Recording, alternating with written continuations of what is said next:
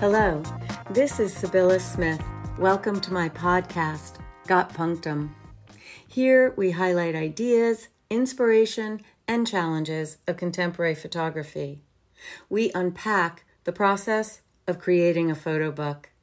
We speak in the universal language of photography, contributing to the global conversation on visual culture. I am an independent curator, consultant, and educator. My trademark program, Concept Aware, provides a framework to advance your ideas in image and text. I work with photographers to illuminate, elevate, and amplify their work. In collaboration, I focus on establishing context for your concepts. My interviews on Got Punctum demonstrate how I develop a frame around the creative practice of each guest.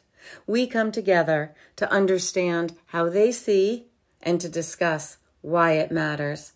I'm so glad you're here. Let's get started.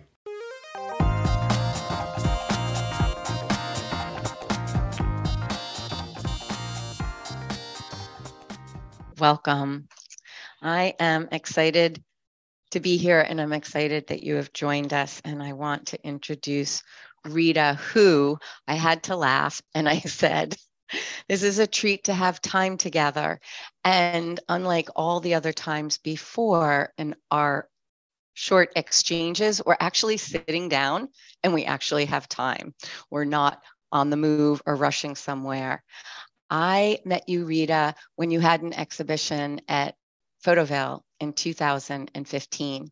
And you were not there when I first saw the work. And then I tracked you down and I thought, I have to explore, who is this person? What did you just display? And I had to let you know, I love semiotics too. It was like, oh my gosh. And I sought you, ran you down, and you were literally leaving Photoville and you were running down the sidewalk and you had your suitcase in hand and I'm just running alongside you. That was the first time that we met.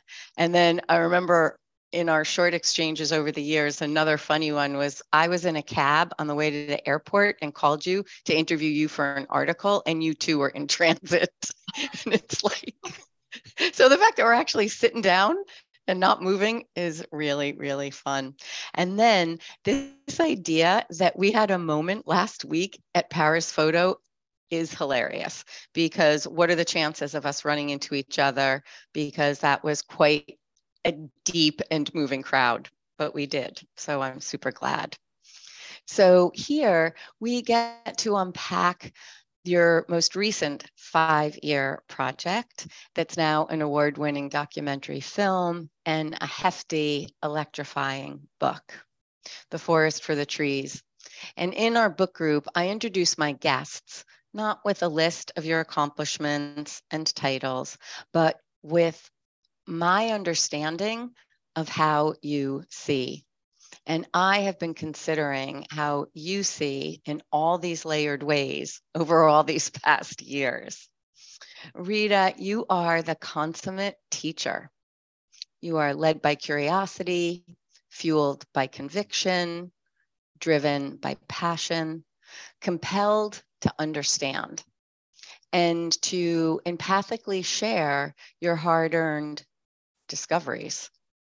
You are a highballer of the first order. And this is tree planting lingo that I learned from your book, for someone who goes above and beyond. To call you tenacious is a gross understatement. Your DNA has an intrepid gene. You seemingly embody a resolute fearlessness.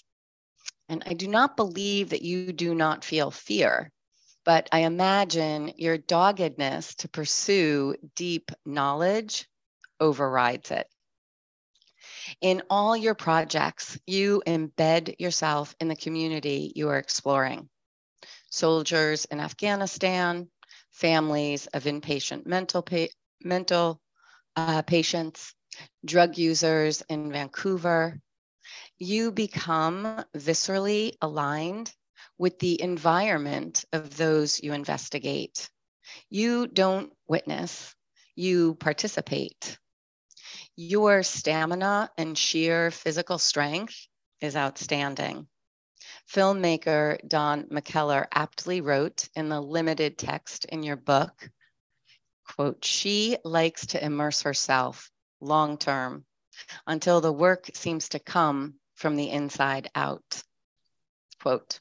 And a big aha moment happens when you realize that this latest project is an autobiographical one, a coming home of sorts. You return to your roots, pun intended. Rita was a tree planter. You planted 500,000 trees yourself.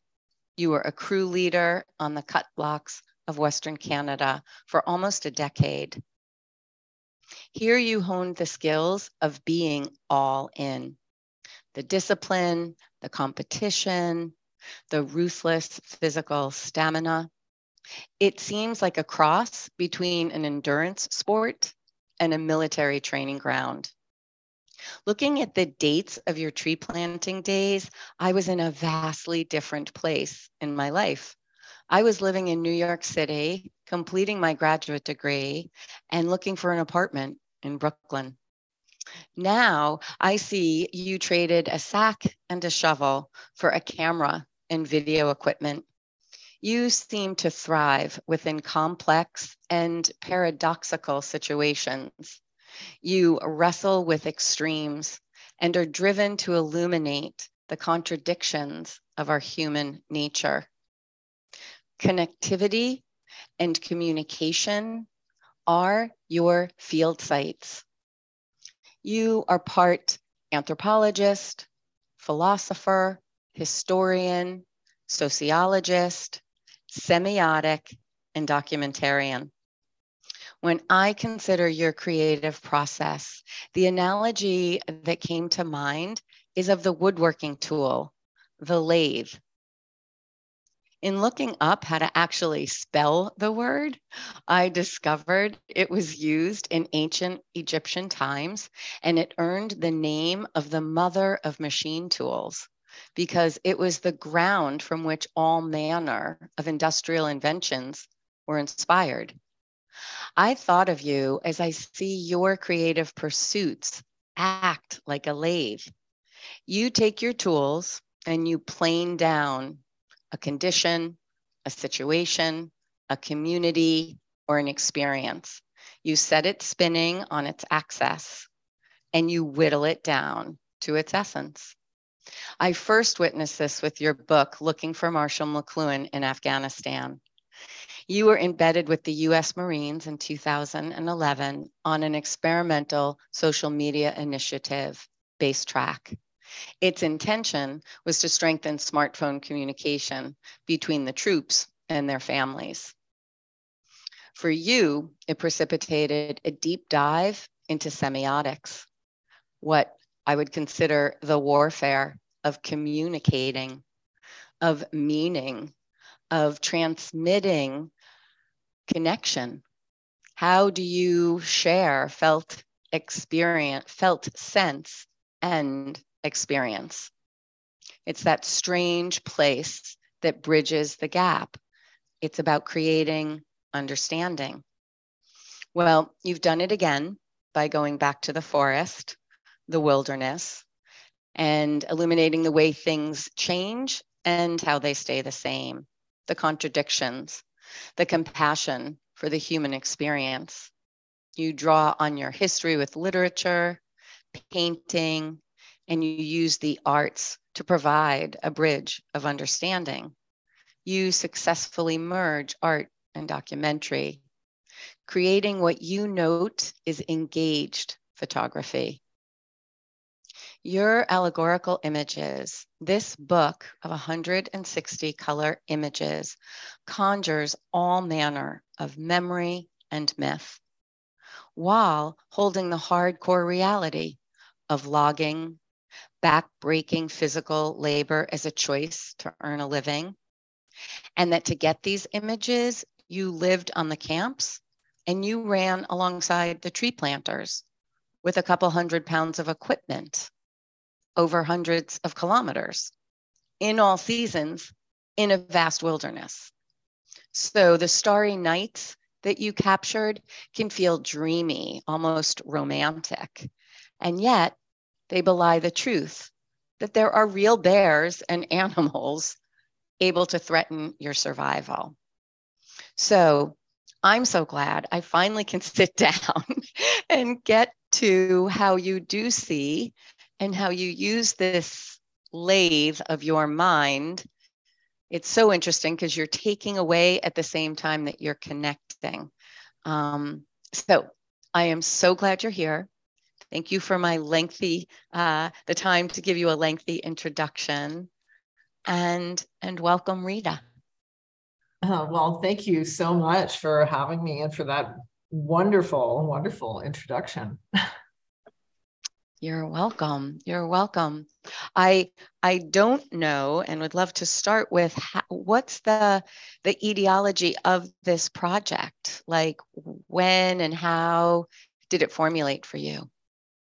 Okay, well, so as you said, I myself planted trees for a decade. I started in 84 to 93. And by the way, I was also in grad school while I was planting trees. Well, I started planting when I was in second year, and I turned 20 years old in the cut block. And then I planted through grad school and did my master's in comparative literature in French and English, hence my interest in semiotics, which I then, have always carried with me into the world of photography that I got into more intensely later, although photography was also always an important part of my life. And I always say I was born with an eye for lighting and composition. And I always remember, as I do now, seeing the world through its exposures and shadows and brightnesses and composition. Like composition, I feel is an innate sense. No one had to teach me composition. It just comes naturally. And when something isn't well composed, it's something I feel more in my spine, and my gut than I do in my mind. And which is actually a quote I love from Vladimir Nabokov, the renowned Russian writer, in one of his essays on literature, where he says about great writing that it's something you feel not so much as in the mind as in the spine. And I feel that composition for sure, and color and light are the same thing. So I left planting in 1993 to pursue photography. And that eventually, it's a longer story, but that eventually took me to conflict zones actually pretty quickly. Actually took me to the film industry first, where I worked as a lighting specialist, and that lighting has had a big influence on my photography ever since. I appreciate and I use the power of artificial light as another way of exerting my vision over what I see and controlling how people take it in. And when I was working in conflict zones, particularly later in Iraq, when I was living with the American cavalry in the desert, I spent 2 months living in the desert with 150 cavalry soldiers, and, never showering and eating next to nothing, or, military rations and sleeping on the ground. And those things didn't bother me. Like, there were lots of things to be afraid of that were challenging and difficult, and photographing in those situations with the dust and how to power your gear, like I would charge things on the batteries of the tanks, and but not showering and being with 150 men in the desert, like, at least those things weren't a problem for me, because of my experience tree planting and living in bush camps. And working in management in bush camps taught me a lot about logistics. I mean, I had a truck driver license from a very young age, and that also helped me get a job in film, by the way. I mean, how many 25-year-old women have like D truck driver licenses? And was, extremely physically fit. And when people ask me what prepared me for working in conflict zones, I said tree planting in Canada, which surprised people because on the surface, tree planting doesn't sound all that hard, because people can't imagine the kind of tree planting that's represented in my book, that's represented in my film, this professional, industrial, sports level piecework tree planting that pretty much is invented in the late 60s and early 70s, in conjunction with the rise of the environmental movement and the introduction of new mechanized cutting machinery, where suddenly way more trees are being cut. People are more aware of what's happening to the environment, and it's not a coincidence, of course. And a void sort of opens up where there is a desperate need for better ways and faster ways to plant trees. And a group of young people in Western Canada, almost through a loophole, pitch the Canadian government, and this happening in the United States at the same time, by the way. They pitch contracts, and they say, we're going to be able to plant more trees than loggers have ever planted, or than, planting wasn't, first of all, taken so seriously. It was being studied, but it was always considered the lowest job in the forest, because North America is built on logging, and it had all these romantic connotations of nation building and clearing the land. And so it's taken a very long time for tree planting to be considered with any kind of dignity. And it's still not given enough credit from my perspective, which goes to your question, what made me want to make this film? What made me want to dedicate 5 years of my life, just as I turned 50, to this grueling endeavor? I mean, everything I did before was grueling as well. And in fact, in tree planting prepared me to apply my skills and learn skills in conflict zones in the film industry, which is also very tough. And then in turn, everything I learned working in film and working in conflict for, more than 20 years, I could take all those skills and bring them back to the forest and operate at a very high, very efficient level in very challenging circumstances without a lot of money, without a lot of help. Because I do work a lot alone, it helps me with my immersion into the projects. It frees me to work for way more longer than if I had a crew I had to pay or rely on, or, if I had to find enough people who would tolerate doing that kind of work. It wasn't easy finding people to help me, but I was lucky. I hired young women for the most part, and what they needed was, they didn't need to know anything about photography, because I knew everything I needed to know about that. They just needed to be super athletic and good on their feet and prepared to work unbelievably hard and like it. And not everybody is like that. Tree planters are like that. As you said, who is drawn to this kind of super challenging physical labor? I mean, Don McKellar says it in the conversation we have. He says, I love nature as much as the next person, but when he goes into nature, he wants to lay back on the dock and read a book or, pick mushrooms. But who wants to go to the bush and do back-breaking labor in nature? It's a certain kind of person. And these are things that I explore in the book. These are things that I explore, much more deeply in the film. And of course, I have that drive, like you did. I thought a really beautiful and touching description of me that I think is quite accurate. And it's the same thing that people bring to being skilled tree planters. And I think skilled athletes as well, but being a great athlete doesn't guarantee someone's going to be a good tree planter. There's something more to it. And there's also something about that shared experience of going through something difficult together that, to me, relates to the experience soldiers have.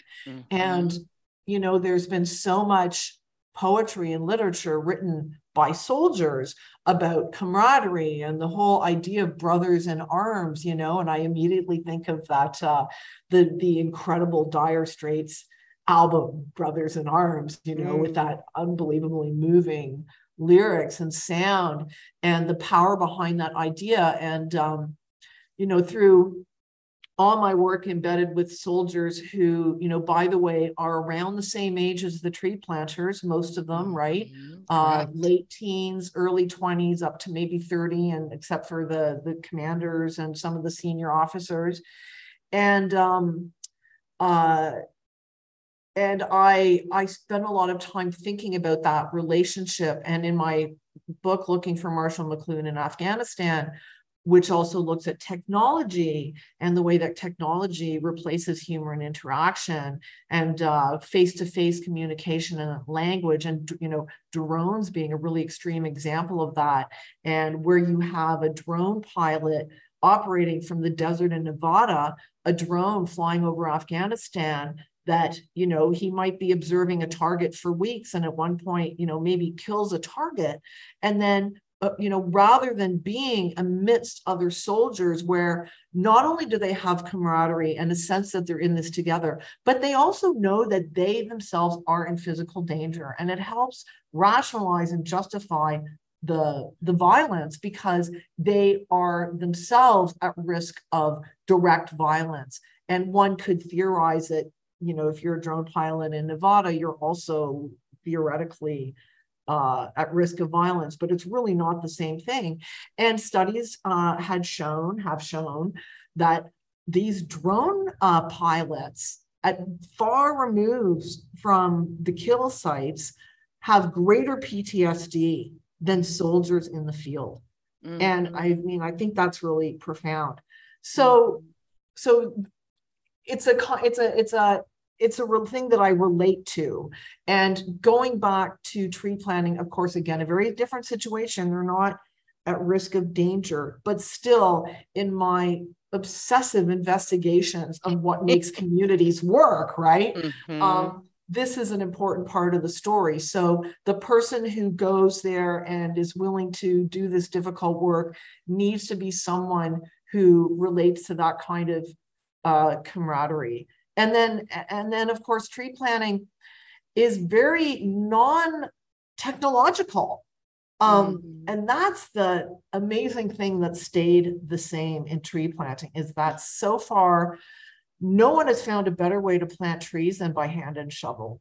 And that's in these, you know, this terrain, this really rugged, mountainous, often steep, overgrown terrain with it. I mean, it's hard to imagine unless you're there. And even seeing my film, I think people might not fully grasp it. I think if they walked out to the cut block, they would still stand on the precipice of the road and say, oh my God, I have to walk in that, let alone plant trees in that. Even finding ground is challenging from what finding the ground is one of the hardest parts. How do you see where you are? You know, you have to develop very good, we call it tree eyes, bush legs and tree eyes. You know, the bush legs are, you need to be good on your feet. You know, like you've seen me in my film, I am running backwards over obstacles, carrying a very expensive camera with my assistant, you know, one of whom was a national champion in canoeing, one of whom is a varsity basketball player, one who is like a super hardcore road racer, a bicycle road racer. I mean, super athletes in their early 20s, right? And so this isn't just anybody running around in these cut blocks. And so you have to be able to not trip. You have to be super strong. I mean, one of the reasons women are so good at it is it takes a lot of lower body strength, but not so much upper body strength. You're not carrying 50-pound chainsaws. You are carrying 40 pounds of saplings on your waist. But women are built to carry weight on their waist, right? So the women work on par with the men. And that is another really, really unusual thing about tree planting.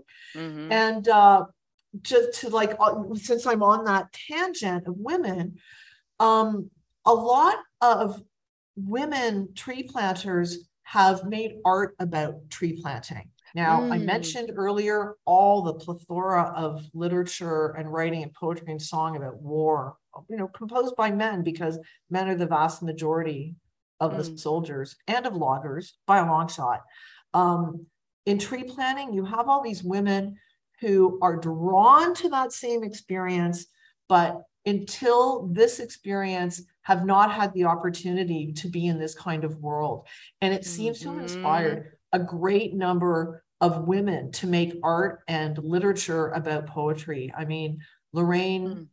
Yes, you mentioned her, Lorraine.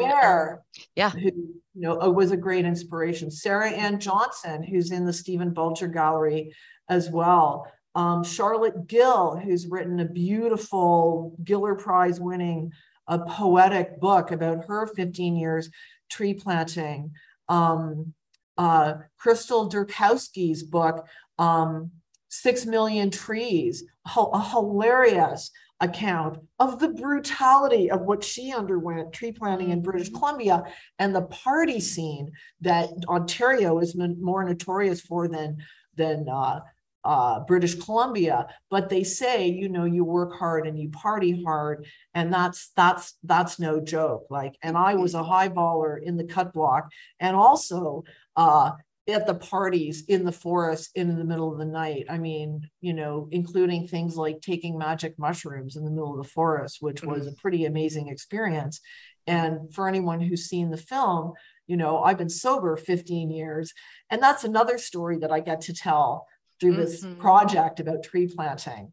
I mean, you're amazing, because you're hitting all these points that I really wanted to underscore. And it was interesting because I did not know of Lorraine Gilbert until I read your book, and I looked her up, and then I'm like, wait, she's a tree planter. So I didn't know of these other women that have done that, but I'm going to circle back for a couple of things. So things I want to go. I should say Hélène Cyr, who was the first photographer to publish a book about tree planting that I knew of. I knew of her, I knew of Lorraine.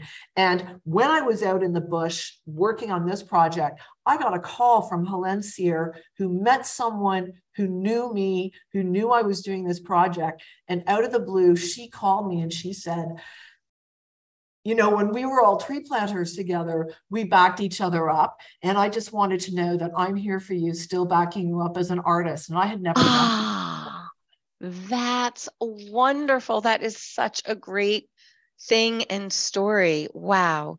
Well, you made me, okay, I'm going to go back just for a second. I haven't moved our PDF to give anyone any sense of what we're talking about, but let me just show you. I will go over to this landscape that is one of the first pictures in your book, where you unnumbered pages just give us a sense of the vastness and give us the seasons, because it is a summer activity to tree plant, but that's a very short season where you're planting. So I'm sure it has a lot of different so weathers. What it is it's April to around August.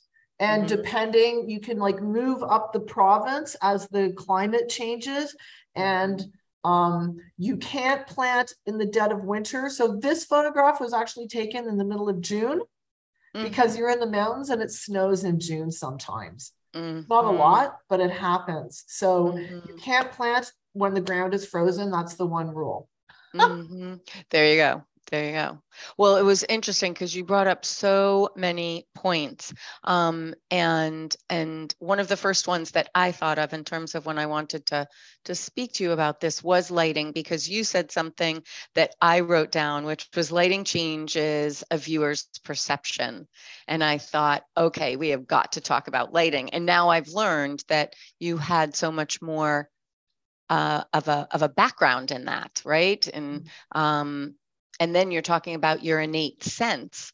So I'm wondering, as a teacher of photography, do you try to work with your students on developing that sense of use of light? Well, as it happens, I don't really teach practical photography, just because it doesn't like, it just doesn't compel me. It doesn't Mm-hmm. interest me. I mean, Mm-hmm. people can look at my work and, or, you know, what I teach is visual vocabulary. So Mm-hmm. I taught a course at the University of Toronto, where I had guest lectured quite a bit, and Mm-hmm. they've been asking me for years to teach a course, and I had to wait till I had time, actually. And I said, well, I love to teach a course, but I want to teach a course on the history of photojournalism and documentary photography, because I wanted it to be something that would be interesting to me. And I wanted to write a book also. Mm-hmm. And so it needed to be something I could really dig into. I wasn't interested in teaching. I just felt someone else could teach the practical, or Mm-hmm. anyways, for whatever reason, I didn't want to do that because I selfishly didn't feel I was going to learn anything from it. So by teaching No, I get it. history, Yeah. I was a much more inspired and enthusiastic teacher, I'm sure, because it was subject matter that I was really engaged with and really interested in. And I read fanatically over these, you know, I was always a reader, of course, but, and I read a lot of theory because of my MA in comparative literature and literary theory. Mm-hmm.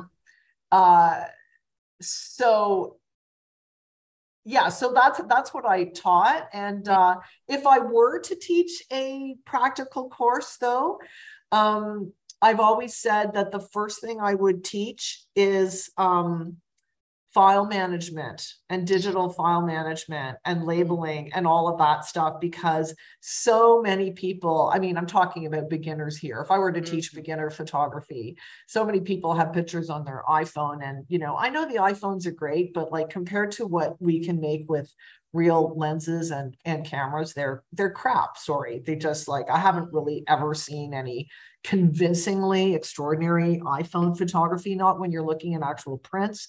Maybe if it lives forever in a digital world, that might work. But I also am really interested in the outcome as a physical object in a print. And I make these very large scale prints, or with McLuhan, the McLuhan project, I made these, you know, crazy prints made out of 19th century printing techniques with my collaborator, Bob Carney. And then a film too, the quality of that on like all these technical things, because photography is a mechanical art, and so is the output, so is the projection. I mean, I've been at film festivals where there were problems with the projectors, and, you know, I may as well have shot it on a smartphone, you know, like there's so many things have to fall into place to make lens-based art work. It's a miracle when it works, you know, like I say in my film, you know, shooting those night scenes, you know, deep in the forest where there are cougars and there are bears, and we have no cell phone service, and we are completely off the grid.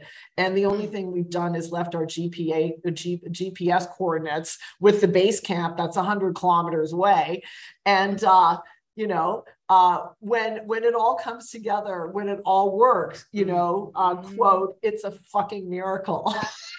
Absolutely. Absolutely. But that's what's so amazing. And I think why I spoke about you the way I did, it's this conviction that somehow, you know, and you believe, and you do what you have to make that a reality.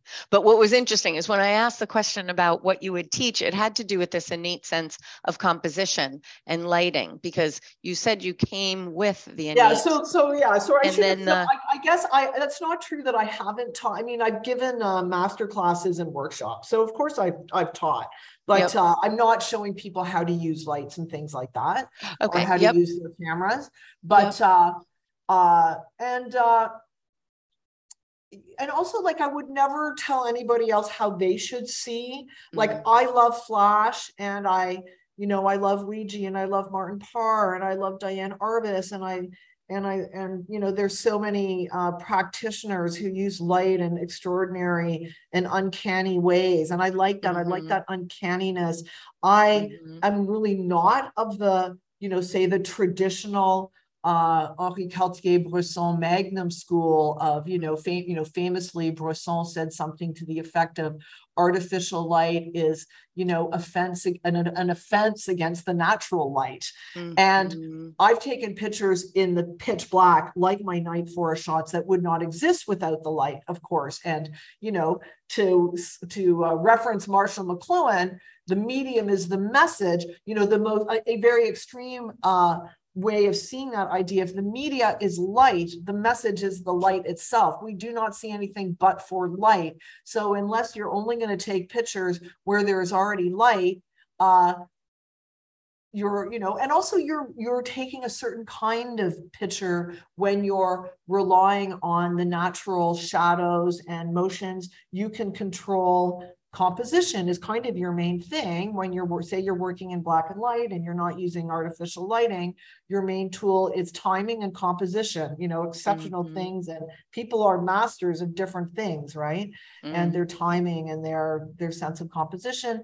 Add color. You now have another element that you have to control that has to be perfect. And to me, makes it harder. It makes it harder. You're adding yet another element that for a perfect photo has to be perfect.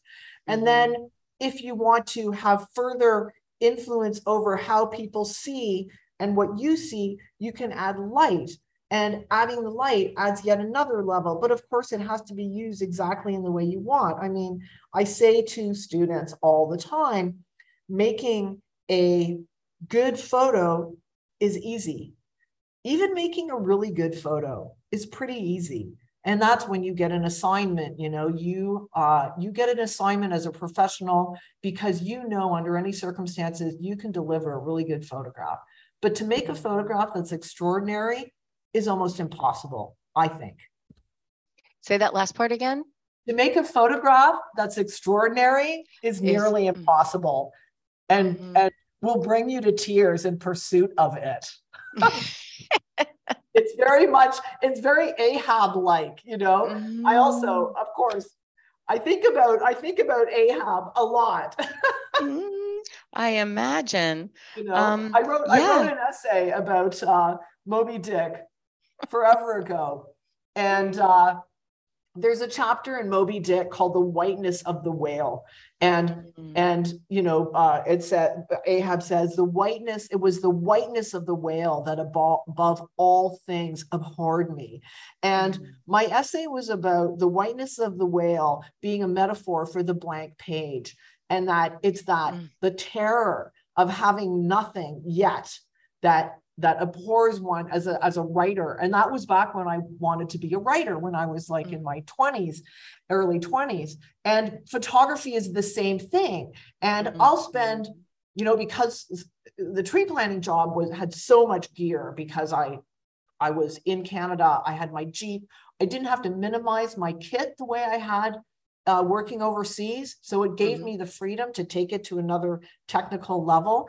But all this time spent preparing everything, months and months, and being on the road, on my way out, finally getting out there. It's an 8-day drive from Toronto to the cut block in British Columbia. And the night before, the very first night in my tent, it's -3 degrees below zero. It's below freezing. And I'm freezing and I'm thinking, oh my God, what have I done? I've got all this gear, but I have nothing in my camera. The empty camera is like a blank piece of paper. And that moment, is terrifying. And I did, every project is the same. I write in a journal all the time, every project. And every time I say the same thing in the beginning, I say, it's too much. I can't do it. I won't be able to do it. And I look back at that, and that's the only way I have the courage to keep going. And it's one picture at a time. And that's it. And that's the overriding metaphor of the film too, right? One picture at a time. You make an art project, photo project, or a film, one picture at a time, one interview at a time. You plant a forest, one tree at a time. And then the other really important story for me, important metaphor, sobriety and recovery, which you do one day at a time. Exactly. That's so interesting because these are unscripted conversations. I give it some thought, but I let it rip. And I did some just little underlined categories of like thoughts or something for me, just to move us if we needed to, which we obviously don't, because you're giving me a lot and giving us a lot, is I had recovery in here, and I wrote recovery, and then I wrote the quote that's in the book and actually is in my slide presentation: one more tree, one more picture, one more day. And that's a real trilogy of you. And what is really interesting is this contradiction, or not contradiction. Well, you're making me think of many things at the same time. When you talk about the blank camera without the film being like the blank page and that terror, it is what I was trying to get at, that you stand at those places, that on this side is, the terror and the blankness and the like empty. And then the other side is all this possibility. And the only way to get there is to walk this ridge. And then the other things that you underscore and that we've touched on is this level of community, like that extreme community. And in terms of veterans never feeling like they could, like, life doesn't mirror that. There's nothing like that level of putting life on the line. And when you are a tree planter, working under those grueling conditions, there's the camaraderie of knowing what it takes to do that. And then I think of the recovery community as another way that, takes this idea of addiction where you feel so alone and so nobody can know, and then discover that there's a shit ton of people that know, and that is the actual turning point. So that's why it's been so fun to watch you and try to understand, because, I'm there, you're on the lathe and all this wood chips are going all over, and I'm trying to collect them and go, what the hell is she doing? Or how is she doing it? Like, it's so incredible. I'm going all the way back to my first question, because would you say that one of the intentions was to bring respect to tree planters, that you wanted to give them what they... Absolutely. Yeah. And I'm still really struggling with it in terms of, the work, as doesn't stop when the work's made. There's the promotion and getting out there, and which is why it's great to have you appreciate this work so much. I submit this film to many, many film festivals, and I know a lot of programmers just look at it and they go, oh, tree planting, who cares? And it doesn't even get seen. And, or people just say, oh, we're not interested in this topic, like tree planting, how can that be interesting? And to try and find a way of framing it, and to say, oh, my quote tree planting film is also a film about all these other things. Yes. And I mean, there are films about soldiers, certainly, where no one says, oh, well, none of our audience are soldiers, so why would they want to watch it? There's an underlying assumption that that's an interesting life. And with tree planters, no, it's just sort of dismissive. It's young people planting trees. Who cares? How powerful can that be? And so I'm still fighting with it. And it's wonderful when people do watch it and look at the work with an open heart and open eyes.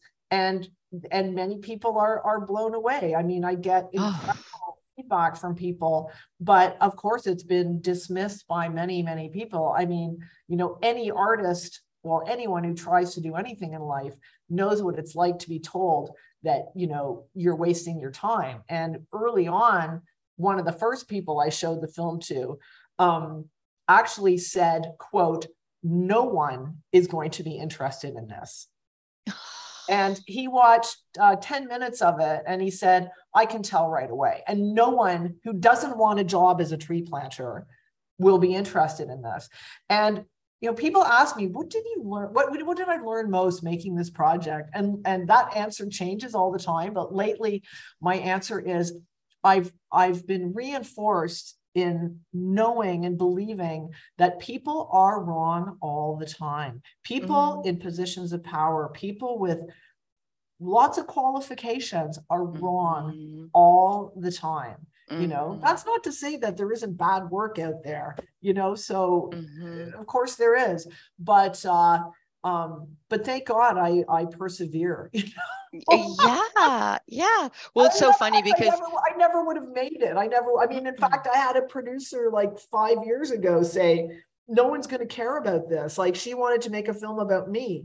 And I'm like, I'll be in this, but I'll be in this, but I don't want to, you know, I want to, you know. Yeah, you are so in this, and I guess you're the only one that can do it. And didn't you say something about people talk about doing a reality TV program about them, but that, you know, that it doesn't happen. And what's interesting to me are a few things about what you just talked about, is this idea of the dismissiveness of it. So the dismissiveness of it makes me think about two things. One is that it is youth driven, in the sense that this all came on because of a body of youth, and it's also female equal, which is or even dominant in some cases, which is also unusual. So you're bringing that up. But reasons to dismiss it. Yeah. And then also this idea, and I think this is the underlying piece that I came away with. And I think so much more of it is happening because I saw it at Paris Photo this year in more than one case, using the landscape for its reflection of the social, the political, the economic, an archive, and so that's what you're actually really grappling in. And I can tell you, from having seen the film, I was really curious, and I loved it because it, in addition to the book, it gave this sense of what you went through, because, like, you know, you're hearing it, and the, you know, the instability, you're part of it, like all the crunch and the stuff that you're trying to even find, like, really, that's why I knew that ground was really hard, because there's hardly any, except in the camp, that you're actually standing on, like, dirt. So the film really gives all of that feel to it, but it also blended, and why I thought of your sobriety, because I knew when you have a community like that works that hard, they are going to play that hard, and they're going to have drugs and alcohol and things that are going to be, you know, again, another layer of socio issues thrown in here. And I loved that. I mean, they celebrated your anniversary, things like that. It was just like, it was so layered. It was so poignant. So amazing. And I've had a few, tree planters come to me who maybe didn't like some of the people in the camp, you know, because I was there over 4 years, people got to know me in different ways. And a few knew that I was sober. Like when I interviewed Evan about him overcoming his heroin addiction, you know, obviously, or not, but he knew about my struggles with alcohol and addiction. And that was the conversation that led me to having him become, you know, the embodiment of this idea, because all the characters in the film represent things that are interesting to me. And, you know, the main protagonists are all young, but in a way they represent me in my past, but from the perspective of 25 years later, like they are them, but we've had so many conversations by the time I interview them, and the way that I've selected them and edited in the film, that they, you know, there's a close relationship between what they say and what I feel and experience. And, but anyways, people who didn't know that I was sober, like Tara, in fact, who's in the film and in the book, because it's the same people in the film and in the book, contacted me and said, I had no idea you were sober. I've been sober a year, and can we get together? And we've since become very close friends, and we're now collaborating on an art project. And I mean, that's another thing about my projects, is I develop long-term relationships with a lot of my subjects, because, as you say, I'm not just embedding with them. I'm living this Mm-hmm. without a photography project, it's a real struggle for me to know what my life even is because I live the work, you know? Yep. Wow, you actually do. Well, and let me make another point because one of the things that I think is key, and it came up twice here, is this idea of when you said what you've learned now is that, like, you know, experts don't know a whole lot, or that people are actually wrong often. And what I want to underscore. They know a lot, but they still get stuff wrong. Well, here's the thing. Your key to your success is that you listened to yourself. Like, your interest is what drove it. When you're like, I don't want to teach this because that's not interesting to me, but let's look at photojournalism and look through this lens. That's interest. That connectivity, that relatedness, in my mind, at punctum, is what drives you, right? And then in terms of this, all the naysayers, you were like, okay, well, yeah, but I'm going to keep going, right? And you did. So that ability to follow what interests you ultimately comes out in the end. I want to because just I have to live it, you know, like in the end, like I'm living my life, and my instincts have been okay so far, you know. And I can tell from my subjects what's interesting, like what's interesting to them, you know, as well. And if they're interesting to me, and they think I'm going in the right direction, and they want to talk about these things, and we have rich conversations, and I trust that other people will find that as well. You know? I'm going to look at something that I didn't realize, that I have not been full screen this whole time. I've only used 2 slides, but I'm trying to, let me go through a couple of photographs of the tree planters, because we're talking about what this is like and what I was so able to get from some of your images. So this one, see how there's kind of a feeling of a diorama in this one, and you know, the lighting, it gives it kind of a feeling of well, an artificeness of the images, because I'm trying to invoke painting and classical painting and things that can, you know, heroicize these tree planters in ways that soldiers have been heroicized and loggers have been heroicized. And of course, I'm shooting the medium format because I'm going to print them extremely large. And I intended them to be hanging in museums and institutions. That's what I hoped. And, you know, now all these years later, I can say that's what's happened. So, you know, those goals were achieved. I wanted the stature of these youth, of people planting trees, to be given this equal stature, you know. Yes, like, you know, we live in a world that you know, that respects killing more than giving life, and it's, you know, it's complicated too, because of course reforestation, if one starts getting into the whole what is the state of the forest worldwide, and is reforestation the solution, or this kind of reforestation, my project is very deliberately about the people doing the work and the work that's being done. It's not about the industry, the forest industry, although the film, I believe, is probably as good an immersion as one can get into what clear cuts look like. And I meet people all the time, particularly in Europe, well, over in Paris at Paris Photo recently, who actually said, oh, you did something about tree planting in Canada? Why would you need to plant trees in North America? Don't you have an endless amount of trees? And I think, who today still believes we have an endless amount of anything? You know what? A lot of people do. So people who think there's no point in telling the story are dead wrong, because the state of the land is dire. And, you know, Ed Bertinsky is doing lots of work. There are lots of people doing work on this, and people I'm inspired by. And this, you know, Ed Bertinsky does these incredible landscapes from helicopters. They're shot from high above.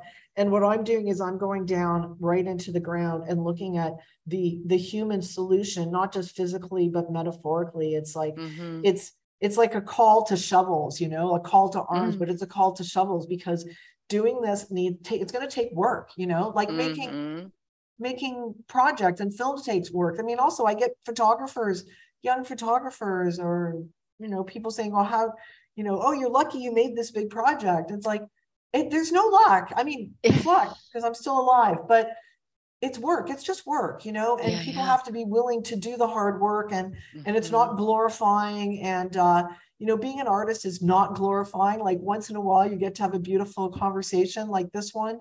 And sometimes your work gets shown, but most of the time you're just slogging away in obscurity. And you have to be making it for some very deep, deep reasons, you know? I do. And I wanted to say for people that are listening, the one that you referred to, the dioramic use of this image is Maria. And is it Aguchi? Is her last name? Aguchi. Yeah. And she's wearing a bug. She's wearing a net because of the insects. The bugs. That's what. Sometimes. We have a. Yeah. No, I was just going to say. I was going to say it was the bugs conditions. Aren't so bad, or he wouldn't be naked. Say that again. That what happened? The bugs weren't so bad, or Dallas would not be naked. And people don't plant naked all the time. It's a sort of a fun thing. Once in a while, someone will do when all the elements are perfect. And this photograph, I'd like to point out if you look up Caravaggio's Saint John the Baptist, this is like almost exactly that image.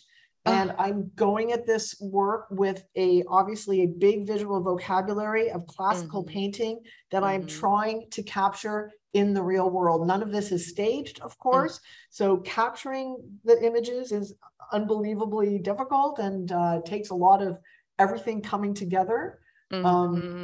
But and just your awareness. I mean, there were so many layers to this in terms of the fact that he was naked, and I did a double take, like, wait, really? Like that doesn't seem comfortable. It seems actually really hard. But then this idea of how you use the light, and the light in the foreground, and then those clouds, like it's so that allegorical, nature. And Caravaggio is a big influence, and I say about these photographs that they are photographs that, were I to paint tree planters, this is what I would do, but I'm doing it with real moving subjects in a non-staged environment. So that's what's crazy about it. But Caravaggio, one of his discoveries was the idea of frozen action. And so, again, these are not staged. It's a really important part of what they are and what they mean and how they look. And it's a frozen moment. It had to be high. I mean, they're moving fast. They're not just moving, they're moving fast, because they plant, we haven't mentioned that they plant 2,000 trees per day or more around that. It's insane. My goodness. It's super fast. I still can't get over the amount, and just even fathoming that, like that repetitive action and that many, and what's expected. It's mind-boggling. I'm trying to forward our PDF and having an issue, so not quite sure why. That's my own technical stuff. Let me see, but I loved this particular image, and I did want to share some of the starry nights. But let me ask you this, couple of questions before we open up for other people to ask questions. When you went to do the starry nights, the nights in the forest, I want to understand the intention, or where that idea evolved from. And my second part to that question is your use of the poem of the wolf in the book. So that's my next part to ask. Okay, so I always knew I wanted to photograph the forest at night, because as a tree planter, your work happens during the day in the cut block, which is where the trees have been cut, or maybe it's a burn area. Mostly it's areas that have been logged and cut. And then on the edges are the margins of the forest. And that's kind of a scary place, because if you go close to the edge, that's where the animals are and you can't see what's in there. And then that's also generally where you live. Your camp will be closer to the forest. And so your nightlife, which, you know, usually you're going to bed really early because you're exhausted. So on work days, you're coming back from the cut block at around 7 o'clock, and you eat an enormous amount of food, and you go to bed and you drop on your pillow, and that's it. And then you wake up at 5:30 or 6, and you're back at it, and you are exhausted. Tree planters burn 8,000 calories a day. That's something that's been scientifically researched. It's the equivalent of running 2.5 marathons. You are tired at night. But when you have a night off and you're this physically fit, you can still find the energy to stay up. Maybe not all the time, but as a young person, I remember partying in the forest on magic mushrooms or LSD, and the experience of the forest at night, when you're high and you're in this place in your life where there's all this possibility, but you're scared of what's ahead. And we called it the kaleidoscopic cathedral of the trees. And I always knew I wanted to try and evoke that feeling. You know, it's like the film, I want the film to show the feeling of the hard labor all the way through. You know, it's kind of relentless. It's like, yes, ski racing, there'd be a lot of ski racing in the film. And to me also, planting, it's a dance. I look at it as I would look at an alpine ski. And I used to be an alpine ski racer, by the way, so it's a really apt analogy. And ski racers, tree planters like ski racers, it's just you and your body on the land. So there are a lot of relationships.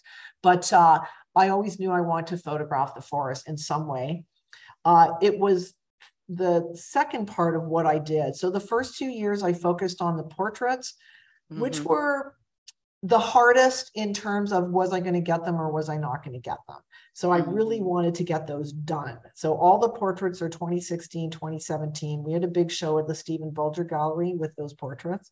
And then the next 2 years, and the whole time I'm doing more general documentary stuff in camp and other things, and lots of drone work and film and interviews. But of these two formalistic elements, the formal portraits, we call them the hero portraits, and the enchanted forest at night. And I figured out what I wanted to do was a combination of, there's motion video time-lapse pieces that I did. Actually inspired by a film called Hale County, This Evening, by Ramel Ross, an American filmmaker whose film was nominated for an Oscar documentary film. And he was a photographer, and he uses a lot of really cool experimental time lapses. And when I saw that, it kind of gave me permission. You know, I was like, I'm going to have fun. I'm going to experiment. So the film uses a lot of experimental techniques that incorporate still photography, because of course I'm a still photographer.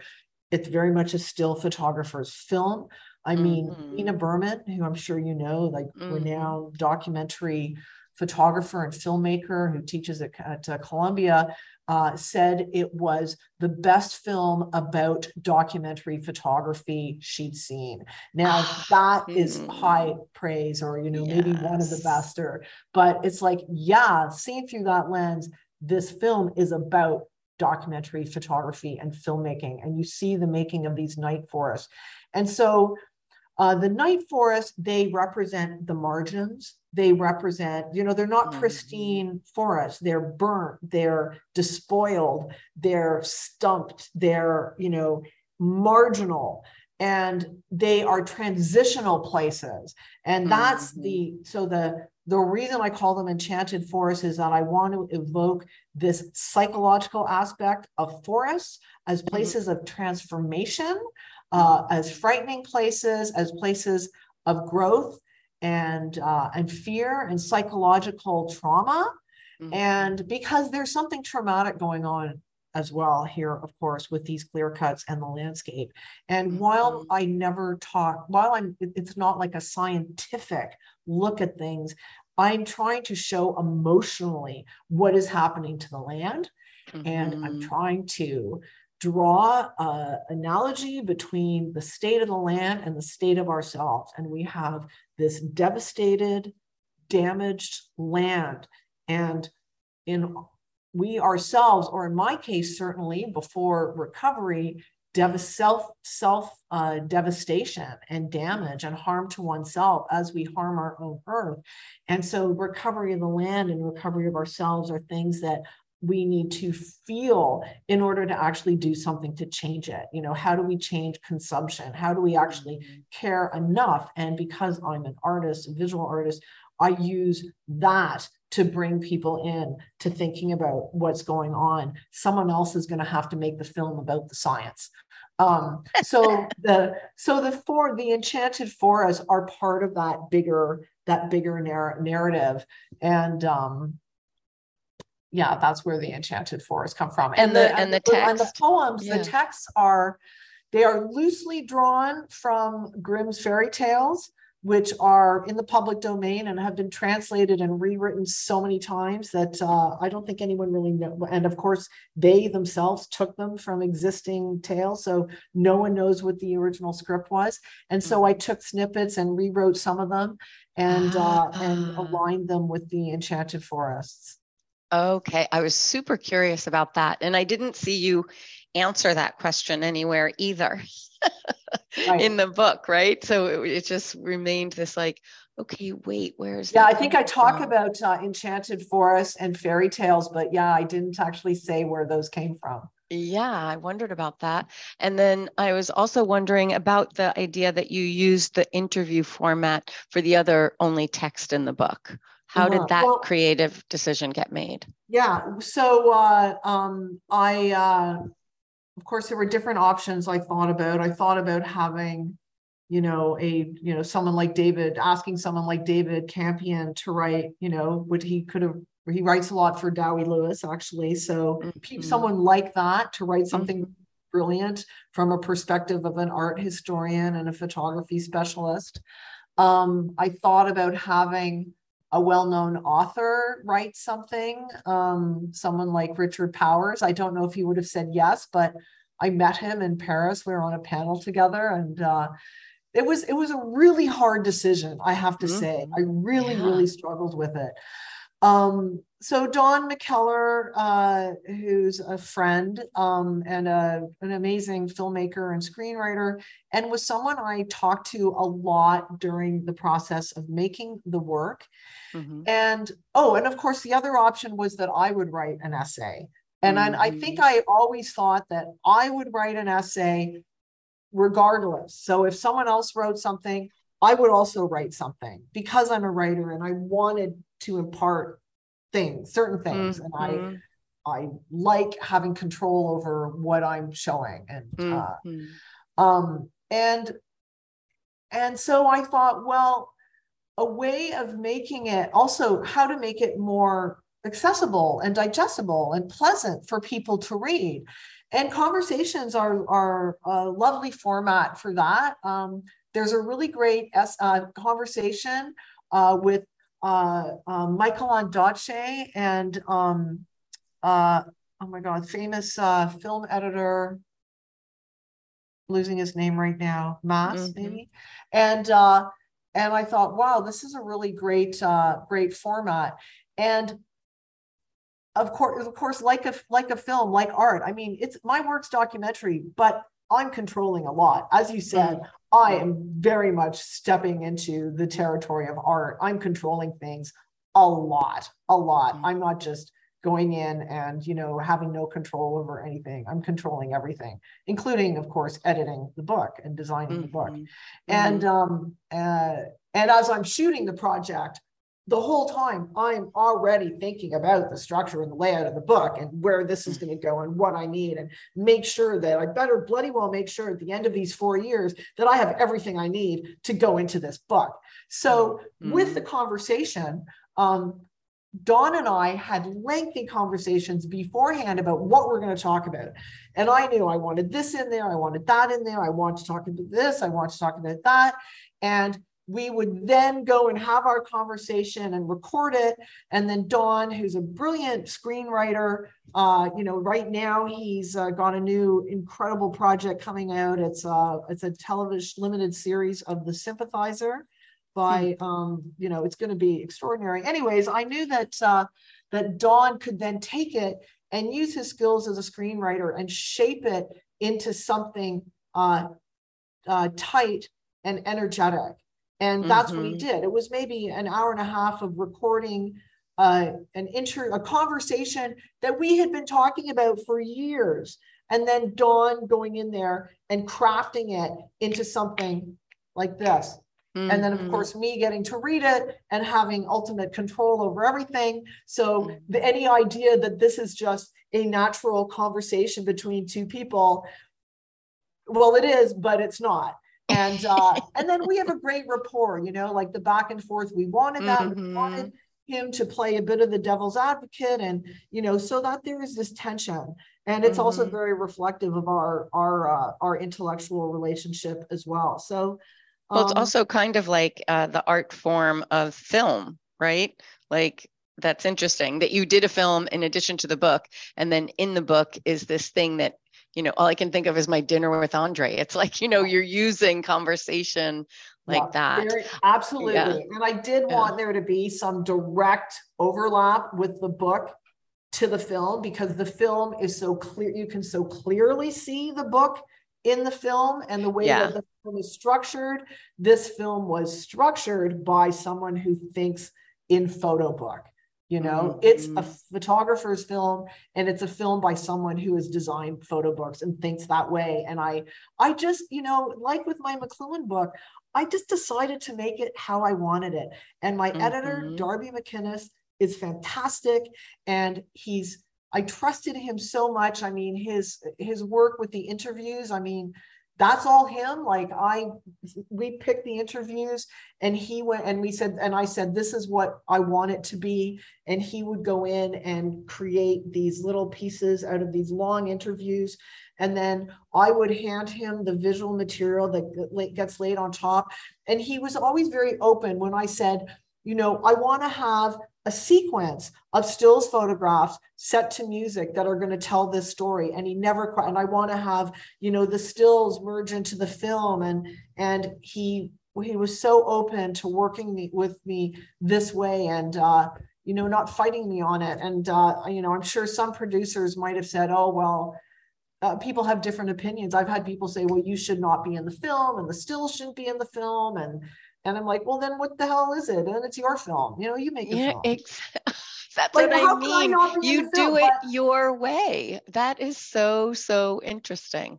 You know what I'm saying? That's another way of your vision. I only have one life, and what I leave behind, like, I actually want it to be mine, even if maybe someone else might have done it better. Sure, people do things better than I do, but then it's not mine, Oh God, I love that ownership. I'm thinking of two things. I'm going to stop the share so we can see each other, and I'm going to open up to anyone who wants to ask you a question as well. But I've got one last piece of curiosity, and that is the Canadianness of everything, right? Like, I think it's so interesting. Marsha McLuhan is Canadian, Lorraine Gilbert, Canadian, and this idea of the tree planters and the mythology of Canada. So I don't know enough about it, but I wondered if that is something you were aware of embracing. Well, I'm definitely Canadian. Looking at my work, and I would say even, my long project on the American cavalry in Iraq, Crazy Horse in Iraq, that story, I feel, unfolded differently because of where I came from as a Canadian, and certainly as a woman as well, right? But the McLuhan project, I had gone to, as you said, I went to Afghanistan with the American Marines, with an American project. But I was teaching at the University of Toronto at the time. I was doing a lot of reading of history. I was sort of in the process of writing a chapter for the Rutledge companion to visual culture, sort of about war photography. I like all this stuff is all in my head, and my office at the University of Toronto overlooked the building where Marshall McLuhan held his famous conferences. And the building is still actually there. It's in the middle of a parking lot. And until very recently, it had been kind of abandoned, and they're recently trying to do something with it. And so I was in the middle of this world, you know. I'm actually in the world of Northrop Frye, and there's this other, you know, story of the kind of rivalry between the college that had Northrop Frye and the college that had McLuhan.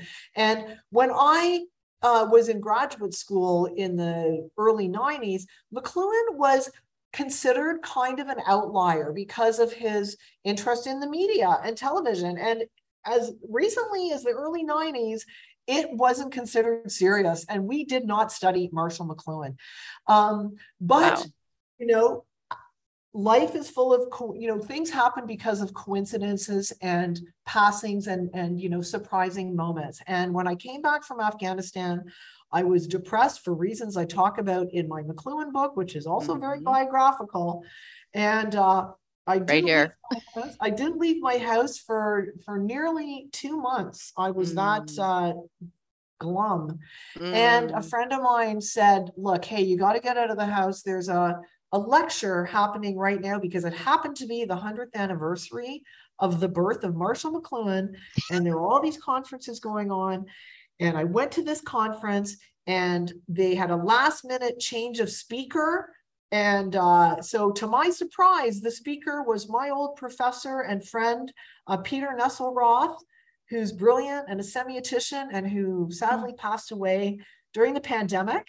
But Peter, who used to love saying that he was my muse, because he gave this talk, and in it he started talking about smartphones, technology, and Marshall McLuhan and the Arab Spring. And I suddenly it was like a light bulb went off, and I had a way of making sense of this experience I had had in Afghanistan using smartphones and social media and Facebook and Twitter and the history of photography and military technology and the failure of the war in Afghanistan and language, which I was, of course, I'm obsessed with language. I read grammar books for fun. For anyone who knows that's true. And as I was sitting in this audience, the title came to me, Looking for Marshall McLuhan in Afghanistan. But I didn't really know much about Marshall McLuhan because we hadn't studied him in university. But of course, if I hadn't been in Canada, in Toronto at that time, that never would have happened. And I contacted at the time the Literary Review of Canada, which had been asking me to do something about my time in Afghanistan. They were just building their first website, you know, early 90s, not so long ago, their first website. And they're like, well, it would be great because you are someone who crosses the literary and the visual, and would you do something? And I said, no, I never want to think about that again. And I called them and I said, I have a title, but I don't know anything about Marshall McLuhan, so you're going to have to give me some time. It took a full year. I did a 12-part series for the Literary Review of Canada. Wow. I also, because of a series of coincidences, I was approached to do a book. That took me another 2 years, and that's the book that you are holding in your hands. And again, it was very important for me to take all this digital media I had made on my iPhone and make something, a physical object out of it, also an ongoing, you know, theme in my work. But yeah, because I spent so much time in Canada, Canadian things happen to me. And then I bring it out into the world. It's a part of who I am, for sure. Well, it was interesting because I remember myself as a backpacking across Europe college student, and the Canadian flags that would be put on backpacks, because it was like, excuse me, I don't want to be confused with being an American, right? So I just thought it was interesting that a lot of the connectivity that you make has such a strong Canadian connection. And it made me think of this idea again of community and of being an outsider on some level, Yes. right? Yeah. Like we're, sorry, but you're not, that has to have that kind of relationship when you've got us as a neighbor, well, it's fun. No apologies. Say that because just yesterday I was telling someone about how when I was in Iraq, and of course the Americans were very unpopular, I was one of very few Canadians there. Like I think I knew, Adnan Khan, I don't know, very few other Canadians. And hi, Adnan, he's not listening to this, but a wonderful writer and friend. Whenever I told people I was Canadian, like they would say, "Oh my God, there are so many Canadian journalists here." And it was hilarious because, of course, everybody was lying, but I wasn't. And I think even you were the real deal. People just assumed I wasn't Canadian because everyone lied. And then someone joked that I should give little tutorials. So if anyone got kidnapped and needed to prove they were Canadian, they would know who Leonard Cohen was. And, they would know a little bit about the Toronto Maple Leafs. Well, I have to say one thing that did happen because of this is that it made me revisit that. For lack of a better term, I wouldn't say prejudiced, I would say ignorance of that difference, right? That I don't think that the Americans know enough about our neighbors. Right. Well, I mean, there's probably sadly less and less difference. And of course, America is our closest neighbors. Culturally, we share so much, and certainly. I lived in New York for 7 years. When people think that Canada is socialist, for instance, or communist, they don't get it. There are a lot of people who don't understand the politics up here, and that we are also shifting over to populism in some circles, and it's terrifying. Because the influence, we can't help but be influenced, right? Yeah. Well, I've got one last question, and that is, when you said your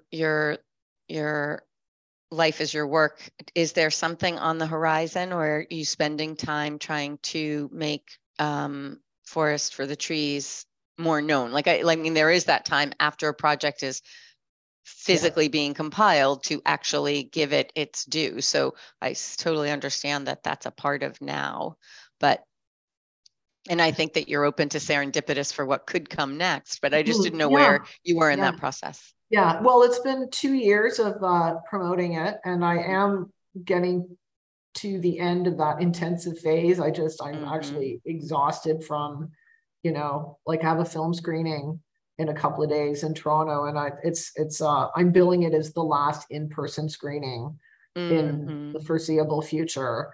I have, some more emails to send out, and if I have to wake up one more day and send out a bunch of emails asking people to, buy my work and look at my work, it's really hard. But I shot 2 projects during the pandemic.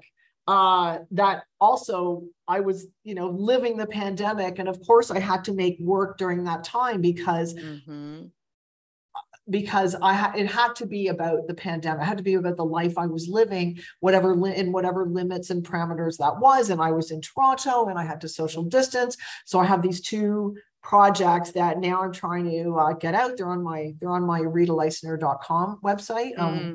And they're called pandemic projects.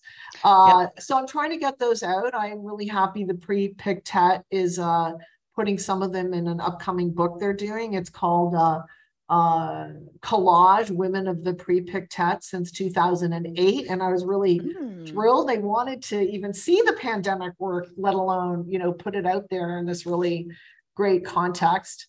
So I'm trying to get that out. I went to Houston Photo Fest. I got to follow up with a bunch of that. But in terms of I need to make something new. I mean, I don't know. I'm looking around me. There's snow outside. I'm in Montreal. I moved to Montreal at the end of the second year of the pandemic. I have some ideas of doing something more fictional. One thing is that I feel that I'm moving to definitely strongly, absolutely moving toward fiction, even if it overlaps with my own life. The pandemic led to my first ever absolutely direct self-portraiture, although I'm in it with other people. The tree planting project really began that. And then the pandemic forced it upon me, and I was ready to embrace it. But it's still always about community. And so, yeah, maybe it's something in Montreal. Maybe it's something about finding a life in Montreal, and through that process of discovery, building an art project of some kind that will both imprint itself on me as I imprint myself on the city. Imprints. I like that. Wow. Well, I will be all ears. And I'm just thinking that I might tip off an American friend living in your city to go to the screening. Oh, it's in Toronto. The screening's in Toronto. Oh, it's in Toronto. Okay. It's in Toronto on Monday. Yeah. Which is my hometown, which is where I was born. Where you're from. Yeah. It's going to be the biggest screening yet. We already did a sold out screening in Toronto about a month ago, but yeah. So no more screenings in Montreal? No. Nope. Well, I mean, we might, down the road, possibly. Yeah, there's something called Cinema Politica that your friend might know about at Concordia. But for now, I'm taking a break from trying to get screenings, and there are still some festivals. Like it's screening in Israel in a couple of weeks, but I'm not going. And I just got back from Barcelona, where it won a prize, and that was so fun. And yeah, it's amazing. France, so I want to find somewhere in France, but I'm going to wait till next year. And the intense, as you know, I crowdfunded to make the book, and I pre-sold. I mean, it was pre-selling the book, which is actually a great thing to do, not just because you need the money to make the book. I mean, this book cost $70,000 to make, I think, was it something like that? Give or take $10,000. And Dowie Lewis paid for some of that, and I had to raise money for some of it. But those campaigns are great because they get the word out, and people know about it.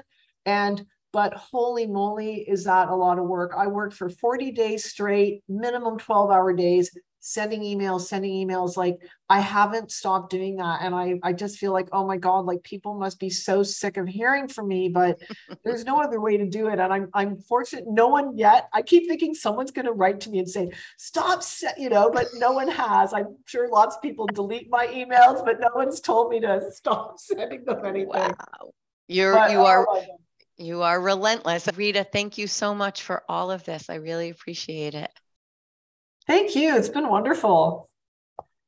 You're welcome. All right. Take care. Bye. Bye.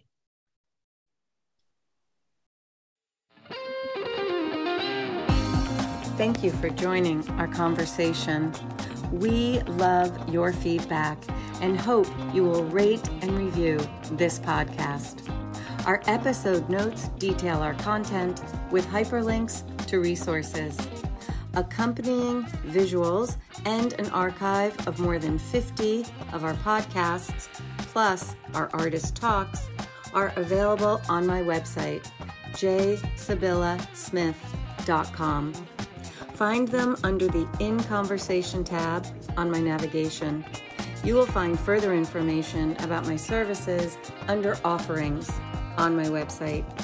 I look forward to working with you.